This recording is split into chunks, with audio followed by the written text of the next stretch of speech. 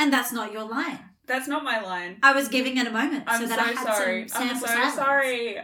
For shame, stealing my fucking beer. Hi, I'm Jamie. And I'm Beth. Welcome to Thief Steals the Podcast. Where I steal the podcast. And I steal it back. Okie dokies. Today we are talking about the 5th episode of the 4th season of Leverage called The Hot Potato Job. Beth, I'm so excited to see what you think. As a nutrition student, what did you think? As a nutrition student, this does make me feel rather anxious and apprehensive about entering the workforce. I don't want to be assaulted on a farm. Common occurrence for you? Well, I would hope not. Okay, no, here's the thing. I got really excited when I realised what this episode was going to be about because, GMOs are a really interesting topic in terms of nutrition and food sustainability and, especially, if you're looking at the future of food and the things that we can now do with emerging food technologies, there are so many things. And I know that, there is a little bit of, controversy or backlash regarding GMOs and, is it better or worse and blah, blah, blah. People have a lot of opinions about it. This is not what this episode is about. This is not what this podcast is about. So What I do love about this episode, though, is they do not frame genetically modified produce as inherently evil. Yes. And this is the thing. I really like the concept of this episode in the sense of, it is highlighting why GMOs are so important and valuable. Why we use them. Yeah. They highlight in this episode that, this particular potato, which, potatoes in general, they are notoriously cheap. They're relatively easy to farm. I don't know if you've ever just put a potato in the ground and waited 6 months, but Jesus fuck, will you have some potatoes? Good potato content. Yeah, they are easy to farm. They are very palatable. They are full of starches, which means that, if you are, in a very, low SES environment or you have low income and you need something that is going to be substantial, a potato is a great option. Like I said, they're super palatable. They're very versatile. You can do a lot with them, and so to be able to take a vegetable like that and then increase its nutrient density to make it, even better than it already is. Because yes, the primary thing that you are going to get from a potato is starch, which is great. But if you want to get more variety of nutrients into this very staple food, this is one way to do it. It's a great example. Yeah. And like I said, obviously there are, lots of opinions about GMOs, and this is not what this podcast is about, so I will not be getting into it here. But I do think that it is really interesting that they highlight the fact that they were able to make it more nutrient dense, that they were able to make it resistant to pests and to disease and to drought and to, And also she wanted it to be something where open people source could just grow it themselves. Exactly. It's not, because what I think a lot of people don't realise is that a lot of GMO produce, vegetables, etc., they're essentially copyrighted by these large companies. Yes. So if you are caught growing your own, you propagate or you, it's a potato, you whack it in the ground and you grow more potatoes, you could theoretically be sued for copyright infringement. The other issue with it is because they are genetically modified, some of them are actually not able to be reproduced. It's not the kind of thing where you could, say you grow an apple tree. Yeah. Those apples may not, the seeds inside in them may not be capable of actually reproducing, which means that if you are, for example, a farmer, what you might do, say you sow a crop of peas, right? And you harvest 95% of your peas and, a certain proportion of that goes to sales, blah, blah, blah, the whole network of things that happens with food production. The 5% that you retain, you may dry that to store and use to plant your next year's crop. The problem being, if you have purchased GMO pea seeds to grow that initial crop, when you go to replant those peas that you have saved and dehydrated to plant, they may not grow. You may have to go back to the producer of the GMO to purchase more. So instead of being able to sustain your own supply by retaining some of the seeds from the previous crop and replanting them, you have to return back to the source provider to buy more. If you don't want to do that, you have to then revert to using non-GMO seeds, which means that they are they are less resistant to pests and to drought, and your yield is generally lower, and, they are not necessarily as marketable. So you end up in this situation where as a producer, you are locked into this position of either you have to continuously pay these people to use their seeds, or you have to use less marketable seeds, essentially. Like, less seeds that are going to cost you more in terms of warding off pests, warding off disease, you know, and it becomes a very sort of insidious cycle in some circumstances. So having the GMO technology be open source, having it be available to everyone, you know, whether you're a massive farm or a tiny little, like, home exactly garden. Like, this is something that is actually, like, it's actually very, very topical. Like, I realize this episode came out years ago, but this conversation is still ongoing, and there are so many components to it that need to be considered. You know, benefits to the community, benefits to the producers, benefits to the retailers, benefits to the people who are creating the GMOs, like food scientists. You know, there are so many different levels that you have to contend with here. It's a very, very nuanced and complicated topic. And anyway, like I said, this podcast is not about that. So I just wanted to say that it was interesting to see it presented. I do want to point out that I'm pretty sure at no point in any of this would two men in black looking dudes show up and beat you up to take a potato. That is, and also this, like, implies that, like, she has all of her research. Like, this is her, like, thesis that she's working on. And they're like, yeah, if we have the potato, though, we'll prove that you stole it from us. And it's like, okay, but you don't have any of her research. You don't have the research. How is this gonna, like... I'm assuming it's like a thing of, we've got enough money that we can fake it, essentially. I mean, like, who's gonna believe that a single student managed to actually develop this? I mean, this is the thing, though. They have nothing to prove that they developed it. She has, like, I don't care how good your lawyer is. Unless they've also stolen all of her, like, work, which I assume she would have to be working with some kind of tertiary education provider. So unless they have taken all of her hard copy work and also taken anything that she's been involved with her university for her undergraduate degree and now her... But I think it's also important that when they do threaten her with lawyers, they're not threatening her with lawyers over the potato. They're threatening her with lawyers over... Copyright. Because of the seeds that... You know, and she says, no, we don't use your seeds. And they're like, are you willing to bet your farm on that? Implying that, like, even we'll take you for all your worth. Well, we'll take you for all your worth. You'll probably lose your family farm. Like, they're not threatening her with, you know, oh, we're going to say that we invented this potato. They're going to say... You used our seed. Used our seed and take them to court for copyright infringement and potentially lose the farm. One thing that I did laugh at, right? And, like, here's the thing. I understand that they're really trying to highlight the importance of this potato. And, like, I just went on a whole little tangent about how it's very important. So I fully... It's an important potato. I fully understand this. However, the fucking briefcase. Yeah. The little perfect slot for the potato in the foam. I'm like, this is the funniest shit I have ever seen. I wonder how they cast that potato, you know? Like, did they have, like, a team of people, like, at Woolworths? Is like, it even looking a at potato? Well, yeah. Is it a manufactured prop to just look like a potato? Yeah, like, so that they can, or something. Yeah, like, so that they could keep continuity without the potato, like... Going bad? Yeah. And, like, growing little islets? I don't know, man. But I do think it's hilarious. It's so funny. But also, like... They, at the end, like, they saved, like, the portion of the potato, right, to, like, give her back. I'm like, did she only have one fucking potato? Did she only have one? Like, they only needed to take one for their purposes, but, like, did she not have any other fucking potatoes? Like, when you grow potatoes, you don't just fucking grow one potato. Like I said before, if you've ever put a potato in the ground and come back 6 months later, you'll have a butt fucking load of potatoes. Like, maybe it's just, like, her first successful potato. I mean, or, like, if she grew multiple, like, the others have already been sent off for testing and stuff, so there's no guarantee they're going to get them back in a condition to be able to grow more potatoes. Yeah, I mean, I guess... Anyway, I thought it was very funny, like, the way that they're treating this. Like, Parker's like, so the diamond is in the potato? And I get that that's, like, an ongoing joke, because she's, like, not recognising the importance of the potato itself. But I'm like, no, the way they're treating it, I do understand why you would think there is a diamond inside. Which...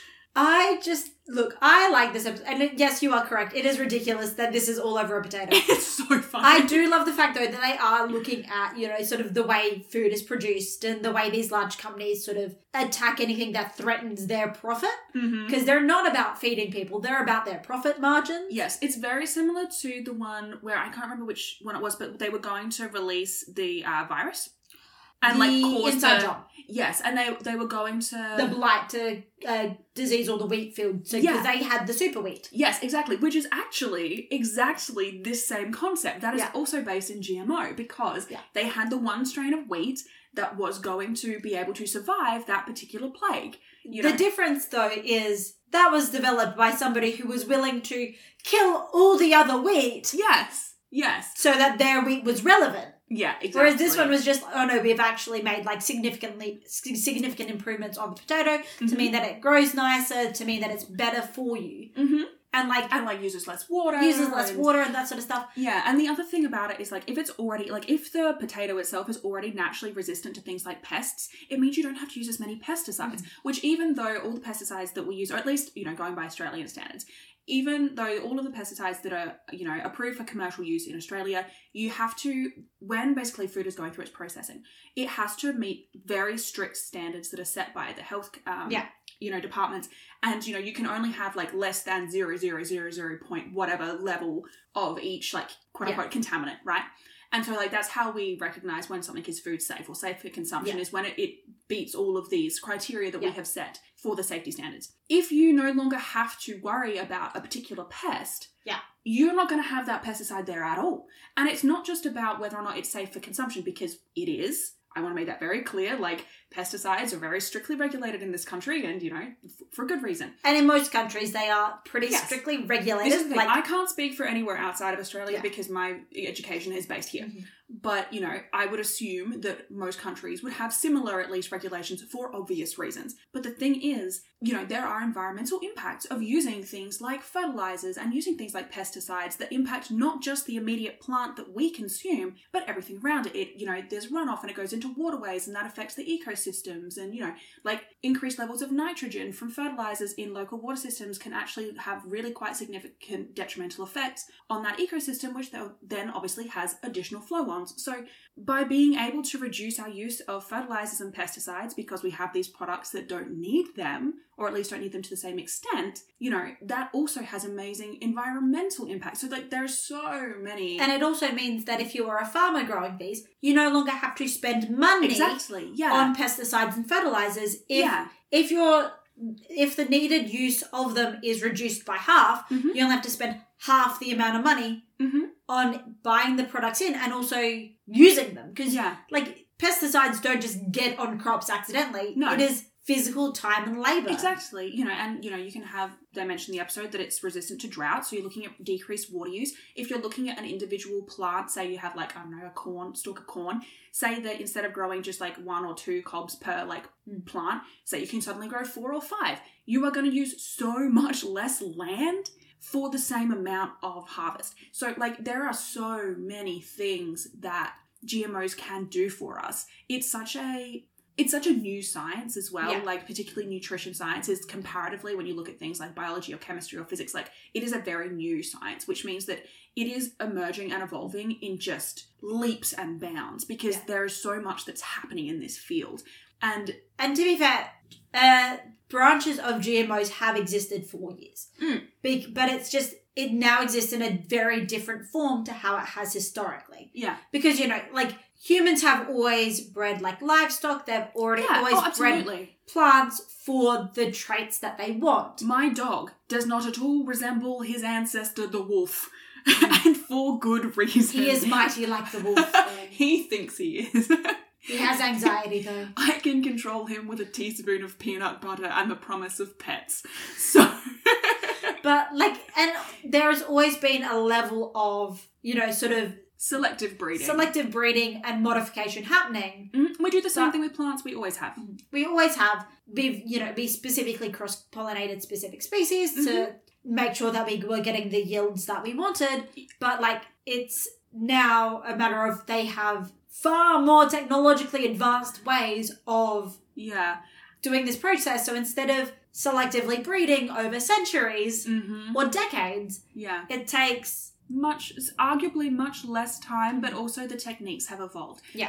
but you can really go back. You can go back in terms of genetics and plants. If you've ever heard of a Punnett square or Mendel and his fucking Punnett square and his peas that he baked, like, we still teach about Punnett squares in schools. And I'm pretty sure that Mendel he was a monk from like 1500 something, you know, and he was crossbreeding. Doesn't matter if he's a monkey, still my icon.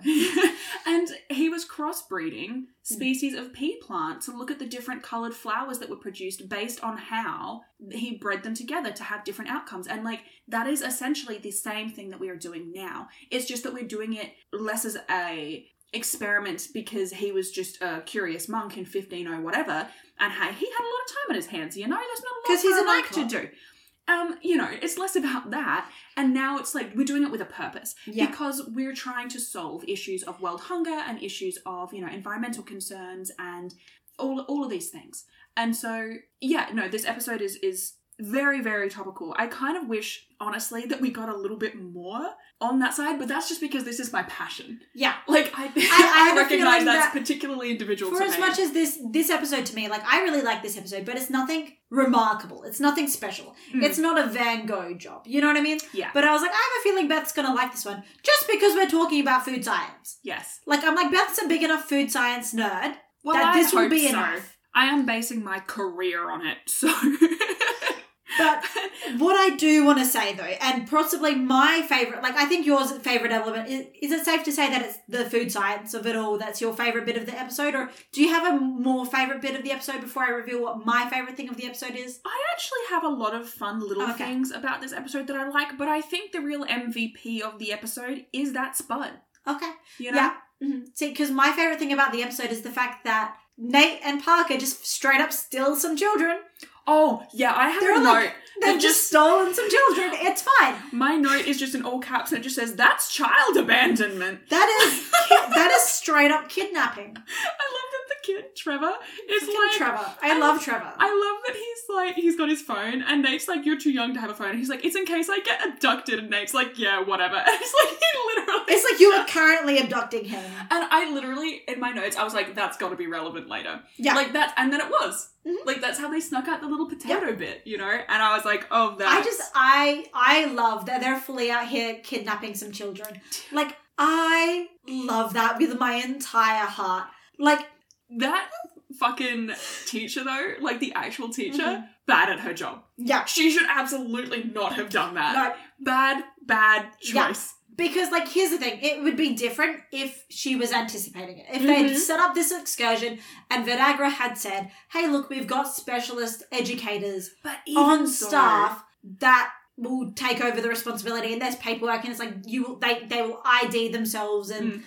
But even so, she should have gone along... Like, even if they were going to run the tour, she should have been there just generally. But she just hands over all these kids' information. Like, she just fucking fucks off in the bus. Like, I don't know, I think Parker says go have a mani-pedi or whatever, like... Yeah, I think it's like this case of, like, you can get away with so much shit if you're confident enough. Oh, God, yeah. Like, put on a high-vis vest and pretend like you're meant to be there. You can get in so many places. Have you seen, I don't know, because you're not on TikTok really, but have you seen those videos of that guy who just goes into, like, cinemas and shit wearing high-vis and carrying a ladder and he's like, oh, hey, I'm just here to, like, check out the aircon in the theatre or whatever.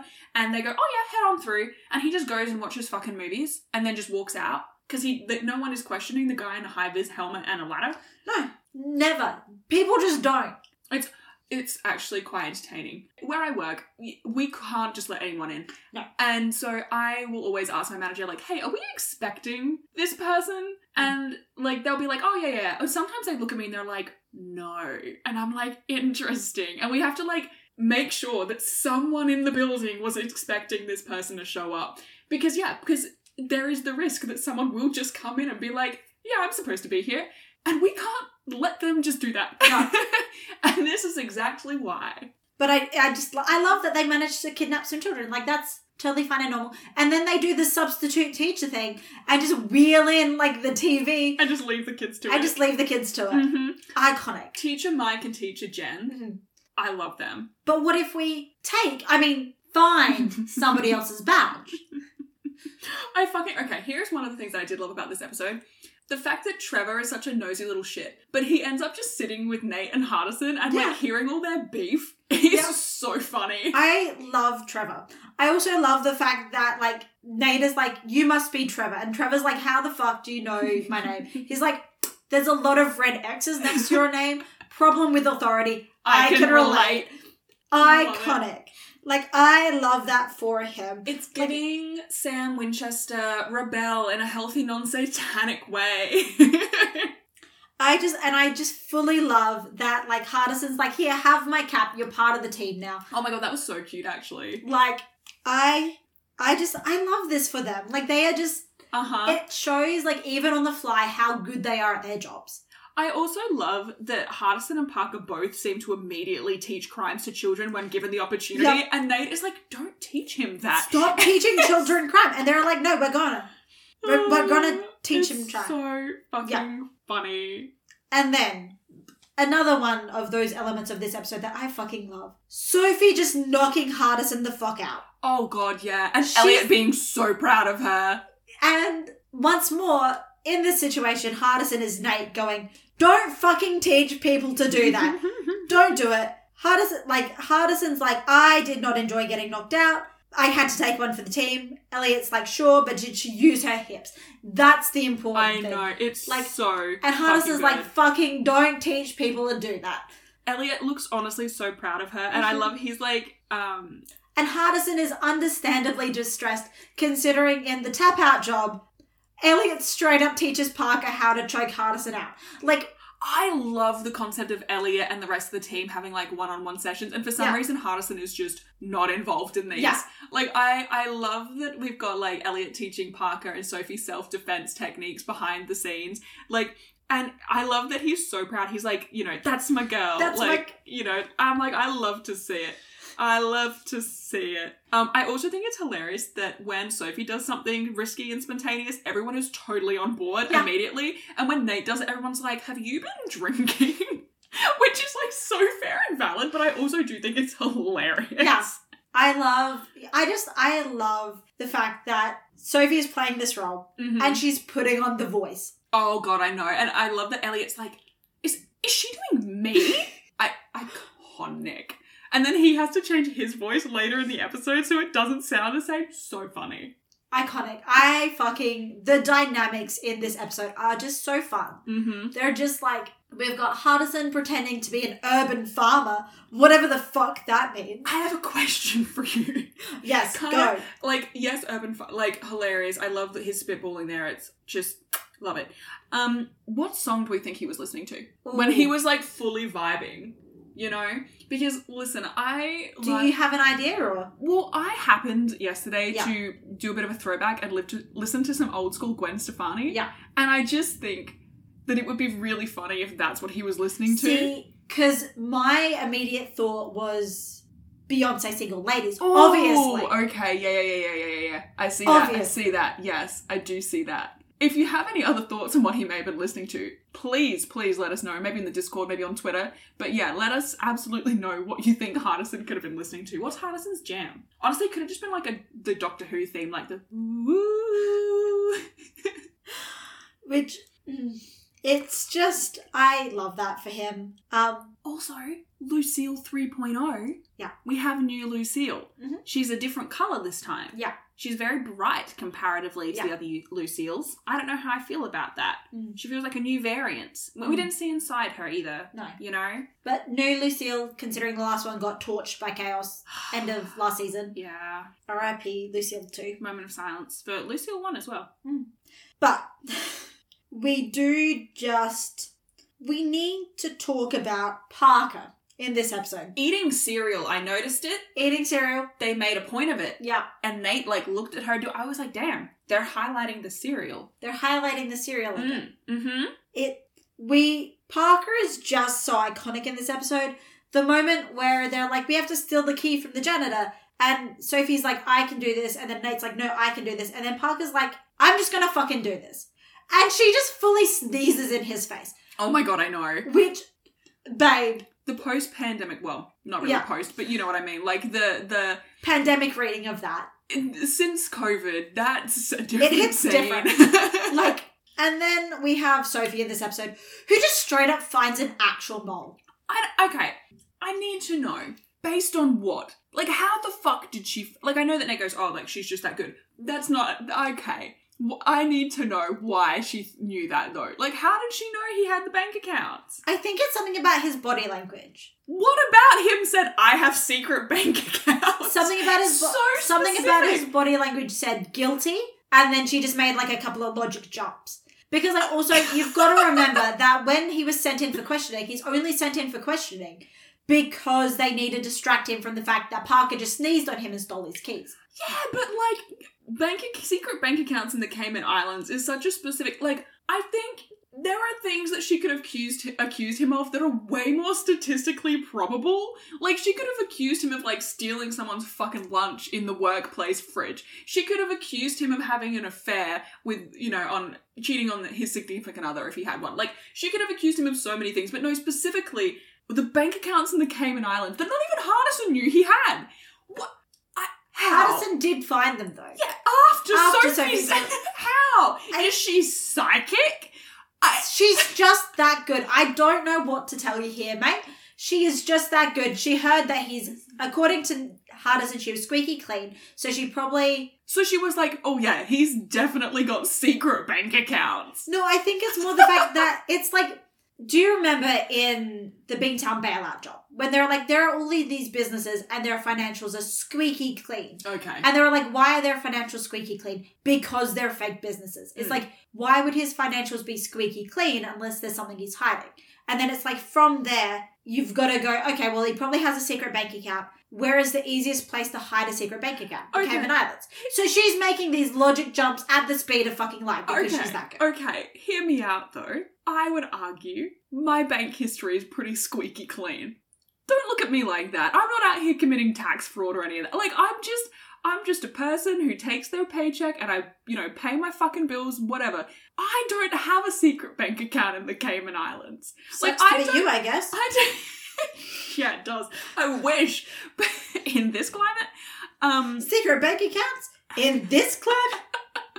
But, that's like being like, oh, wow, you know, they don't have any traffic fines. They must be a shit driver. Like, what? So I don't know what to tell you, mate. Sophie is just an icon and I love her. I love that she's correct. I just don't understand how they got there. And actually, that does bring me to, like, a slight issue that I did have with this episode, which just comes back to, like, in terms of the writing. I feel like it was a little clunky, particularly the first half of the episode. I felt like some of the dialogue just didn't, like, quite flow in the usual way that it does. I don't know if maybe it's because they're changing up, like, the Nate-Sophie dynamic kind of thing or what, but I just felt like it just wasn't quite hitting the mark. And then I know that you love Parker in this episode, but the fucking lasers, again, with my belief no longer being suspended. Oh, yeah. No. Here's the thing. I like the scene where she's actually going through the laser grid, but, like, you cannot tell me, Parker, I think every single one of my actions through before I do it. Just straight up open that freeze chamber. Mm-hmm. With no regard for, like, the fact that she didn't even know the fucking combo. Yeah. And, like, the thing is, right, about this is we know, like, that Parker is weirdly impervious to temperature fluctuations. Like, we've had this come up before. Mm-hmm. But, like, she just fucking goes in and I'm like, okay. We get it. You're better with the cold and the heat than most people. But again, you have a full team there who is working to do, like, the prep work for you. Hardison was literally in the middle of saying, I'll walk you through it before you open the door. And she just ignored him. Which is out of character because she is someone who thinks things through. Yes.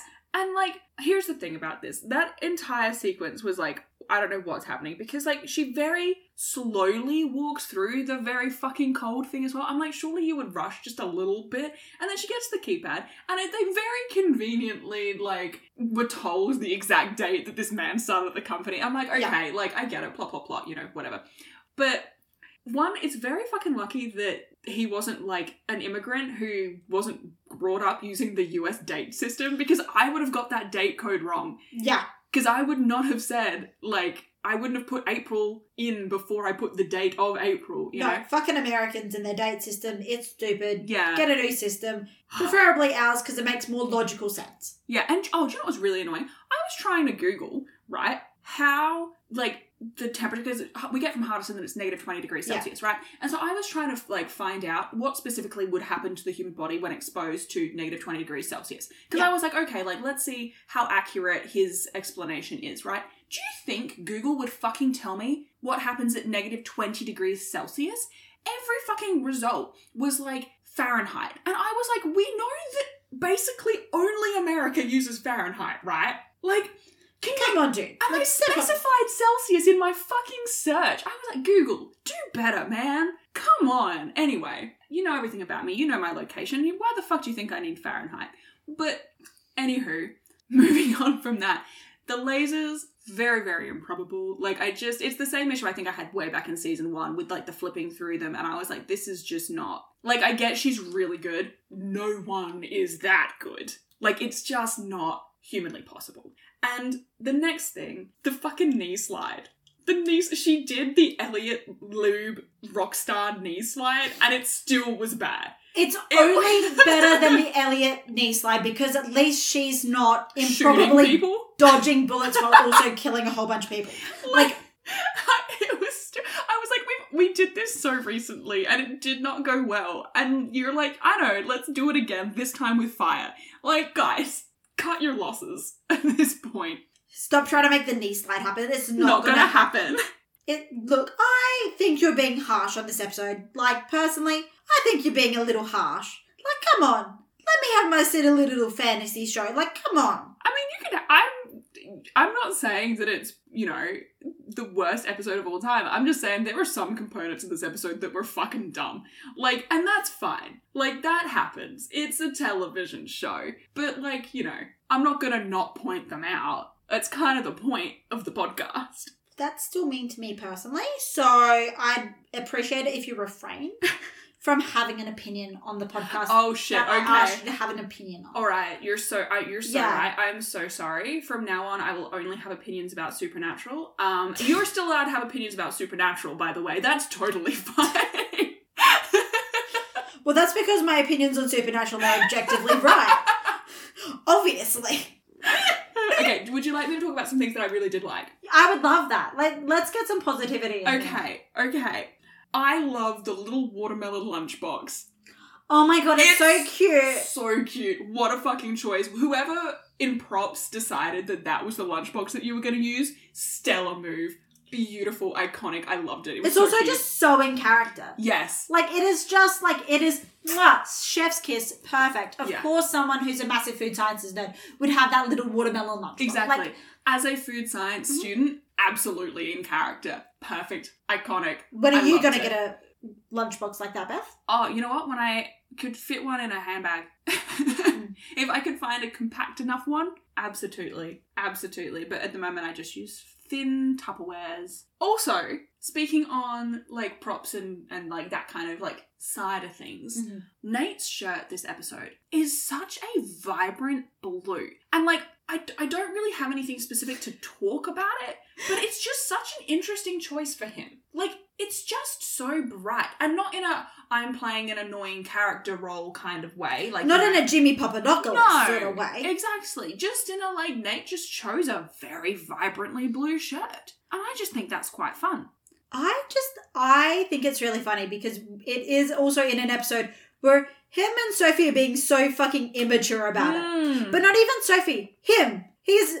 Yeah, Sophie's taking the piss. Sophie's taking the piss of him because he's handling this so badly.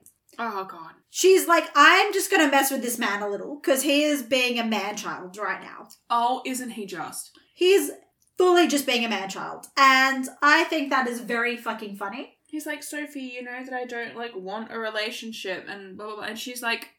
I'm just going to use this to freak you out a little bit. Like, you know, oh, God, it's... He's so annoying. Like, don't get me wrong, I've got to a place where I quite like Nate now. That's like a fond, he's so annoying. Like, yeah, this is less of a, oh my God, I hate that man kind of annoying, and more of a, oh, he's such a silly goose kind of annoying. Like, he really lets the Catholic guilt just do whatever the fuck it wants to him. Like... I love that Sophie points that out this episode too. She's like, oh, shocking. Absolutely revolutionary. Get yourself an original idea, mate. Like... Oh, actually, one thing I do love is Sophie. Like, we talked before about how she's just incredible this episode, but, like, the way that she is, like, running the con on, like, obviously the people that they're conning, but she's also, like, reflecting it back as, like, to Nate and talking about how, like, oh, he doesn't like it, you know, when you have an opinion and, you know, when you take charge, and he can't handle you making decisions, and like, everyone, like, side-eyeing, like... I wonder what she could be talking about. Like... It's excellent. They're all just, like... Sophie's right. Like, that's the thing. Sophie is objectively correct. Yeah. And I love that for her. She deserves to be right all the time because she is an icon and absolutely flawless. And I think that the show, unfortunately, doesn't always lean into the fact that she's objectively always right and perfectly flawless. Like, I just don't think they're brave enough to handle the fact that at the end of the day... Sophie can do no wrong. Sophie can do no wrong. Like, I feel like sometimes they really shy away from the fact that Sophie is the biggest icon of all time and is just objectively better than everybody else. Like, it's such a shame because they could really just completely unlock, you know what I mean? Like, her true potential? Yeah. Oh, okay. I did have, like, one interesting point that I wanted to make, and, like, That does make me scared. It's not about the, like, actual, like, the writing or the acting or anything. It's actually about the sound production in this episode. Okay, yep. Right after Sophie has knocked Hardest out and she's introducing herself, like, kind of on a whim to the evil blonde lady, she's, like, talking to her. It's raining in that scene, and you can tell. You can't really see it because it's not heavy enough, but you can see it on their clothes, like, their shoulders are damp. You can hear. You can hear the rain. It's so loud. I didn't realise how obnoxiously loud the rain was in that scene until I rewatched it last night for this recording. I was watching it this morning, like, why did they not edit that out? It's like, why is that rain so loud? Like, I get they're trying to, like, set the vibe, but, like, the rain is so loud. It's, like, a struggle to hear. But I also think that it must just be the sound of the actual rain that was falling, because it doesn't sound like they've added it in. It just sounds like they haven't removed it. Or they had a hard time removing it. Yeah. And, like, to be fair, I have had a hard time removing the sound of rain from this podcast before. Well, not from this one, but, you know, Driver Pigs. And so, like, I get it. I've been there. But also, it was so loud. So, like, I was just surprised that they didn't just take another, like, shot at the scene. Like, I'm surprised that they used that take, or that they didn't try and, like, remove it entirely in post. Like, obviously, I don't know exactly how, you know, film editing works and whatnot, but it just seemed like a really odd decision. It was very, distracting. I don't know why they chose to make it that loud in that scene. It was a choice and a half. Yeah, I think the thing that got me was that you couldn't really hear it when the camera was pointed over, like, with Sophie's back towards the camera. Yeah. And then as soon as her face was towards the camera, it was so aggressively loud. It just, it didn't stay at a, like, consistent level. Which, probably it was just, like, between shots. Yeah, like, it got the rain heavier. got heavier, but... I do love the fact that when Sophie is essentially pretending to be Elliot, we do get a damn it Hardison from Sophie. Yeah. Which is so fucking funny because it just cements in this thing of, no, she is 100% just pretending to be Elliot, right? Yeah. Like, she's not just pretending to be this character. She is, like, fully pulling. She's pulling Elliot mannerisms for this. Like, Elliot is her reference image for this role. It's incredible. I also love that we get Elliot ponytail glasses in this episode. Pretending to be the accountant. I love when we get to see Elliot in his little glasses. I just think it's very fun. You can tell that he's pretending to be a nerd when he puts the glasses on. Yeah. Which is so funny because I'm pretty sure, like, in canon, he needs glasses. Because, like, here's the thing. We see him in the pilot with glasses. And he's not playing a role in the pilot. He just has glasses. Maybe he just wears contacts most of the time. It's just because, And, like, I kind of hate that one of the things they removed from the pilot to, like, the main series is that we don't really see Elliot in his glasses anymore. Like, we see Elliot in glasses, but normally they're, like, a character choice. And he's, like, stolen them. But, like, I think Elliot just genuinely needs glasses. I think that's quite a fun little character addition. Yeah. It's a shame that it doesn't really get highlighted, because I think, like, you could really have a lot of fun with it, I think, in terms of, like, obviously, like, he's fighting and stuff. So, like, it opens the opportunity for him to you know, for his glasses to get lost or damaged, or like you could turn it into like a bit of an ongoing bit, like, you know, Scooby-Doo with Velma being like, Jinkies, where are my glasses? Like you can do Elliot is the Velma equivalent, obviously. Obviously. Like that's not Oh my god, how would we map them onto the Scooby-Doo crew? Because there's 5 of them and 5 of them. Okay. You know what I mean? Okay. Okay. So clearly, Sophie is Daphne. Yes. Obviously. Without a doubt. Yeah. Without a doubt. Yeah. Does that make Nate Velma? Or would Velma be Hardison? Kind of nerdy, smartest of the whole group. Okay, but here's the trouble for me. Where do we put Parker? Because Parker is not Fred. No. But also not Shaggy. This is hard. Like, Sophie's very clear. Yeah. Sophie's very clear, but Sophie's like the only one who's very clear. I don't know that the others really fit. Wait, Nate could be Scooby. Lots of dumb disguises, silly hats. Yeah. That could work. Uh-huh. Not really applicable to any other part of his personality, but... But I feel like Scooby-Doo would wear a silly hat. You know what I mean? Oh, yes. Well, if you've seen the movies, you know, which we all have. There's like a whole bit where he like dresses up to get on the plane. But to be fair, I haven't seen this since I was a child. You know what's actually so fucking funny? What? Matthew Lillard, who plays Shaggy in the movies, actually does appear on Leverage. Does he? Do you want to know who else appeared in Leverage this episode? Did you recognise him from Supernatural? You can't see it because I just deflated and that's a non-verbal thing. But I did just... Her shoulders fully slumped about 10 centimetres. Yeah. So you didn't recognise him? No. Okay, the guy who plays the CEO in this episode is Samuel Winchester. Oh my god! I literally, they put his face up on the screen and I was like, is that Mitch Pileggi? And I googled it and it is. Samuel Winchester is an evil potato stealing CEO. The Lord, the plot thickens. The Sterling Supernatural Crowley universe expands. You know, the Aldous Hodge, Alec Hardison to Jake, whatever his surname was, pipeline, like... It's really, the plot truly does thicken. Maybe this is why he turned to hunting. Because he got arrested as the CEO. He stole the wrong potato. Yeah, and then he had to start from scratch. He was like, they really set me up. Something's off here. I bet they were demons. But no, yeah, so Matthew Lillard does appear in a season 5 episode. Oh, that's fun. I quite enjoy Matthew Lillard. Oh, that makes sense. Yeah. He plays a good villain. We also get Kerry Yules as a villain, who plays Wesley in The Princess Bride. Oh, yeah. Oh, that's fun. Yeah. That's very fun. What a wild group of actors to appear in Leverage. Yeah, no, we get some really fantastic... I think season 5, they were sort of realising it was going to be the last season. So they bring in some, like, quite big... well-known actors as villains, and it's very fun. That's excellent. I feel like it would be maybe the best phone call to receive as an actor to be like, hi, we would like you to come and play a slimy little asshole for 30-ish minutes. Would you like to do that? We would be very honoured if you did that. I think that would be great. And I think Mark Shepard got that phone call and was like, what if I turn that 30 minutes into like 5 hours worth of screen time? And then he did the same thing for Supernatural. Yeah. Except arguably more than 5 hours. Because he's just that powerful. He is, and we love to see it. Yeah, no. If I ever met Crowley in real life, I would 100% sell myself. Like, no question. It's Mark Shepard. Obviously. I love that you're like, you would sell your soul to Crowley, but only because he looks like Mark Shepard. Yeah, obviously. I see Mark Shepard playing an arsehole. I'm like, yes, that's my slimy little bastard.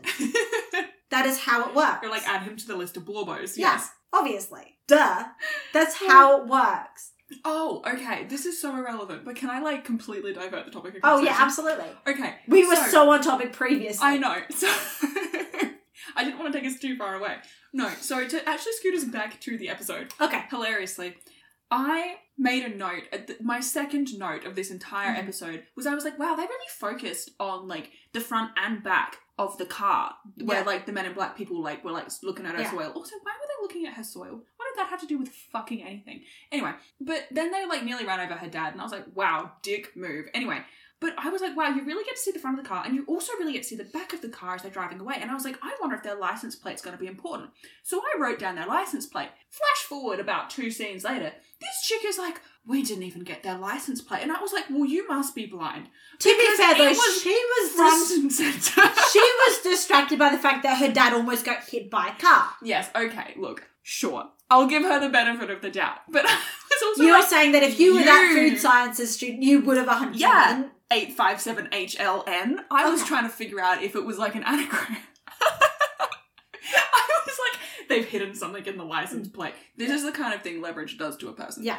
But no, I was like, you didn't get the license plate. Are you seeing positive impacts on your supernatural viewing experience from the leverage effect? Oh, look, here's the thing. I was already looking like under a microscope at I already had supernatural under a microscope, you know?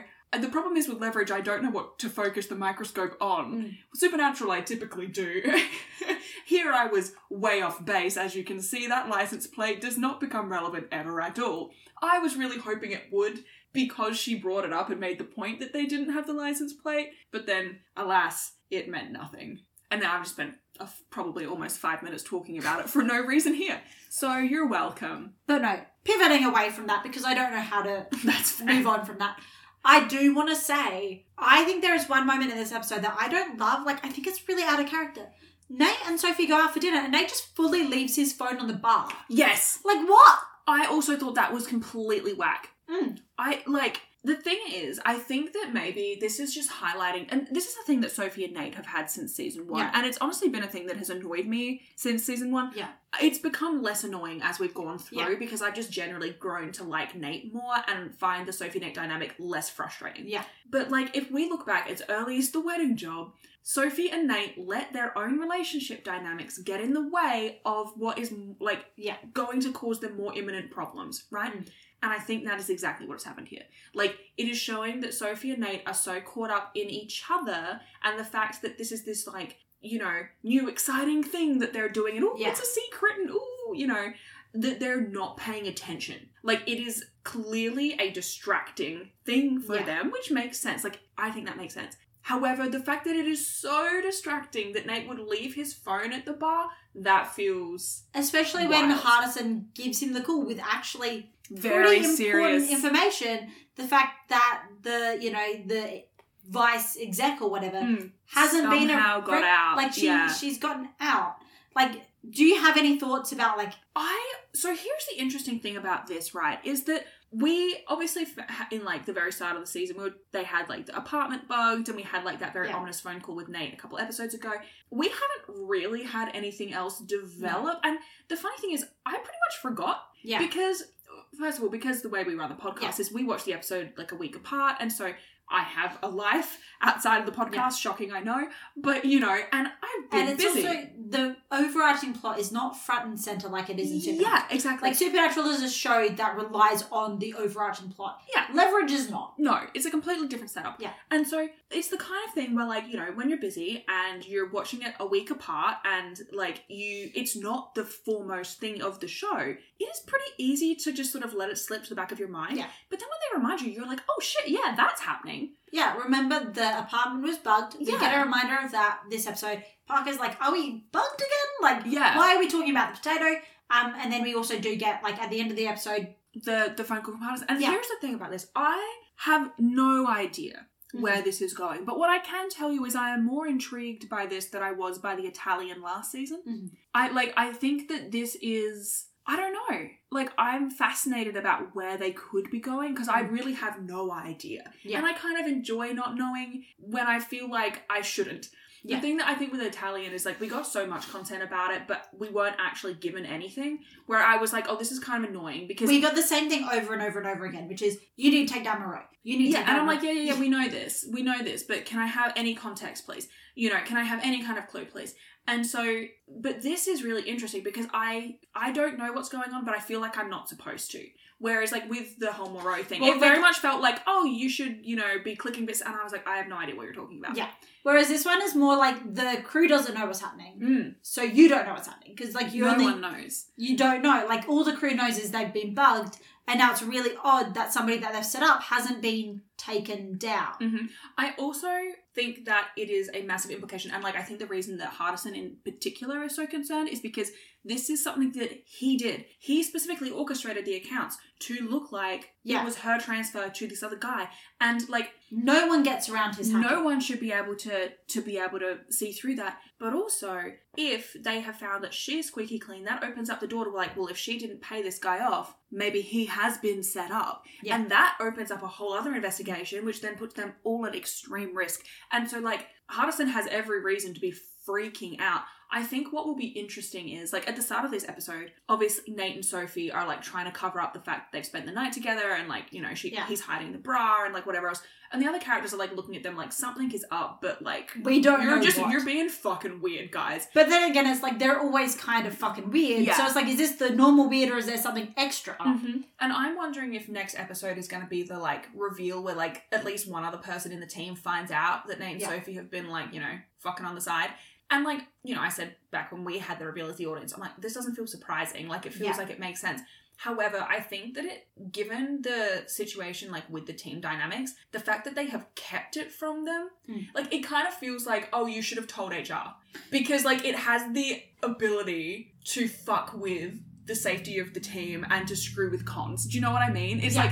This is not... They 100% should have told HR. Yeah, exactly. Yeah. Like, this is not above board. Mm-hmm. This is, you know, going to cause issues within the company kind of thing.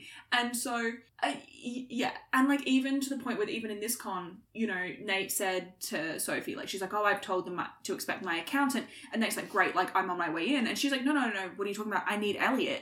Like, Elliot is a hitter. I need him as a resource for this character. And, like, Nate, one, should have known to make that call himself because that's his job. But number two, he then tried to, like, fight her on it because, like, was a bit like, oh, I thought you would have got me in. And it's like, bro. You are the mastermind. Fucking work it out. Yeah, do your job. It's actually probably better for Sophie to bring in one of the other crew members who's maybe not going to have such an easy way to get into the company. Yeah, exactly. Than you, who was the mastermind, who's theoretically a better grifter than someone like, say, Parker. Yeah, exactly. And like, so I think that it will be very interesting to see how Sophie and Nate's budding relationship, because fuck whatever Nate's saying, like, they have been dancing around this for years. And, like, and Sophie knows that it's a foregone conclusion now.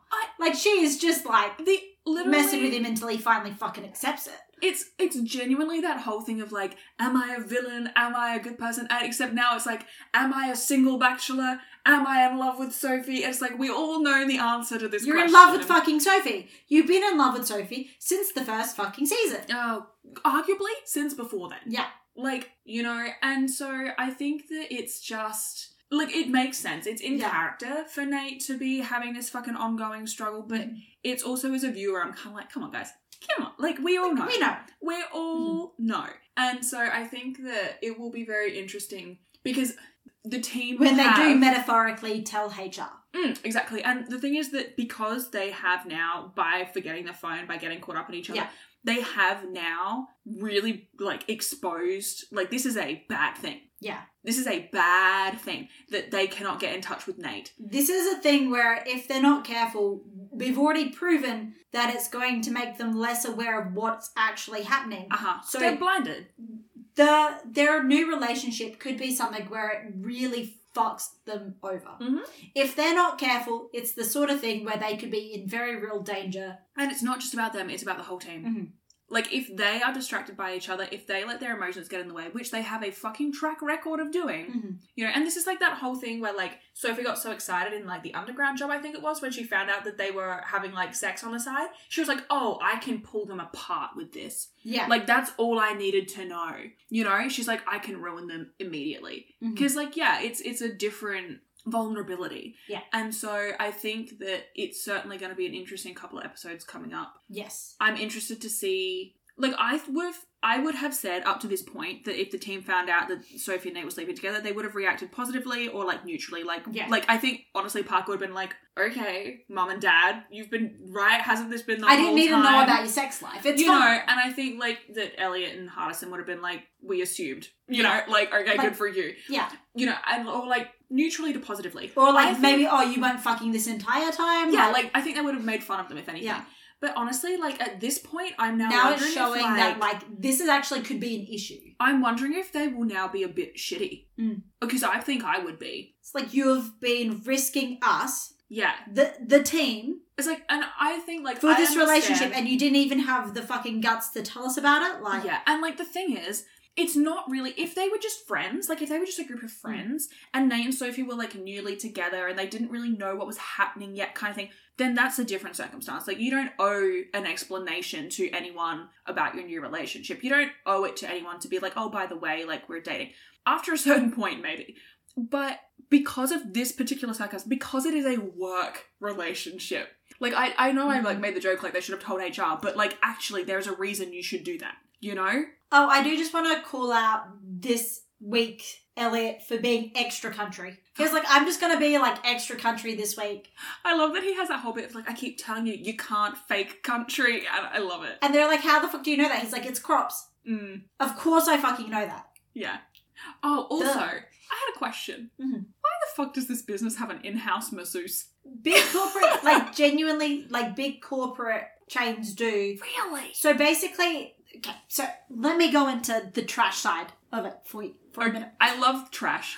Okay, so basically what big companies do when you have, like, enough employees, to incentivize employees to stay longer at work and do more work and it's never a capitalism leave. thing? It's a capitalism thing. Ew. They try to tempt people into taking the jobs by, like, you know, we've got an in-house masseuse, we've got, you know, free food on site, we've got this, that, the other. Because the idea is then you never leave the office for anything and you live and die at work, essentially.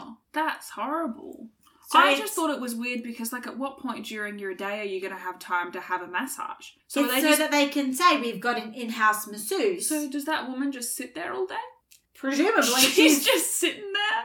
Presumably she's given massages all day. Twiddling her thumbs? But no, so basically, yeah, so these big companies, what they'll do is, yeah, they'll have, like, in-house masseuse, they'll have in-house doctors, they'll have in-house... That's quite good, though. Chefs and, like, in-house this and that and the other, so that, like, you don't ever have to leave the building and they can theoretically squeeze more work out of you. Okay, I hate that... And also pay you less, because you've got great benefits. I hate that. I hate the lower pay rate. I hate that concept of you just never having to leave work, because that's just trash. However, I do think that having things like a company, like, physician, honestly, like, trying to get a doctor's appointment is so fucking hard. And if you didn't have to work it around your, like, work schedule, like, if you could just be like, oh, I know, I have this meeting, but then I'm going to see the doctor. Yeah. Like, I do think that has perks. Also, if the doctor is on the payroll of the company, it means that you're probably getting that service for free, which is also great. But also, I do think that you should have, like, on-site childcare services. I do think that actually, because that would save the people who are returning to work who have young children the additional cost of childcare, which is just exuberant and ridiculous. But it also means that, like, if your kid is sick, or if, you know, you haven't been used to giving your child to someone else to care for through the day, you can pop down and see them, you can check on them. If they fall off a bike or something and knock their head, you're right there in the building. You don't have to drive an hour from your work to get there. Do you know what I mean? Like, But yeah, the theory is the more perks they give, the less they have to pay you. That's stupid. That's my opinion on that. That's the theory behind it. Anyway, I don't think I have anything else to say this week. Do you have anything else that you'd like to add? Not really. Oh, okay. One thing. The security people for this company who, Mitch Pileggi, I can't remember his actual character's name, like, he realizes that they're all, like, watching him, and I'm like, that's because they are not subtle at all. No. They're the least subtle security They're people I've staking ever someone seen. out in the Impala subtle. Yeah, literally. Literally. Which, I mean, to be fair, I can't really talk because Leverage just have a van. Yeah. Lucille is also not subtle. No. Neither is fucking Elliot's bright orange Dodge Charger. It's actually Like, the equivalent of the car that Sam steals in the season 4. Yeah. No one in this show is subtle. No one in Supernatural is subtle. No. People are just not subtle. No. Maybe that's just early 2000s media. Yeah. Maybe just no one was subtle ever. Mm-hmm. Maybe that's part of the ambiance. Ambiance? Historical Genre? accuracy? Historical accuracy. Yeah, well, look, if you go back and look at red carpet events from the early 2000s, I think you'll find that you're correct. Nothing was subtle. Lovely. Anything else to add? I don't think so. Okay, lovely. Finished talking about masseuses? Yeah. Okay, perfect. Lovely. Well, thank you so much for listening to us. Ooh. Thank you. Well, You're doing so good, sweetie. well, lovely. Thank you so much for listening to us today. Beth, how would you rate the hot potato job out of 5? I gave it a solid 3 out of 5. 3? Yeah. Look, here's the thing. Mm-hmm. I really enjoy the fact that it was about GMOs. Yeah. However, it wasn't actually about GMO. Like, I got excited because I was like, oh, GMOs, I know about this. But, like, the actual episode focused very little on what a GMO is and, you know, blah, blah, blah. It wasn't educational about Exactly. GMOs. It was just about GMOs. It was just the premise. Yeah. And, like, I love that. But I was also like, okay, I can't really give it a whole bunch of points for that.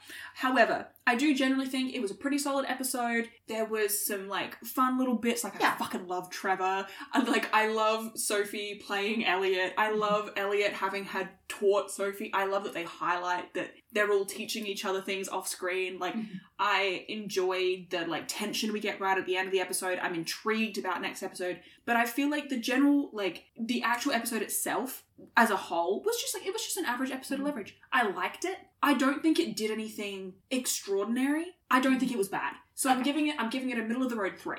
You know? What's really I funny could be swayed to 3.5. In the Supernatural podcast, my middle of the road is 3.5 and your middle of the road is 3.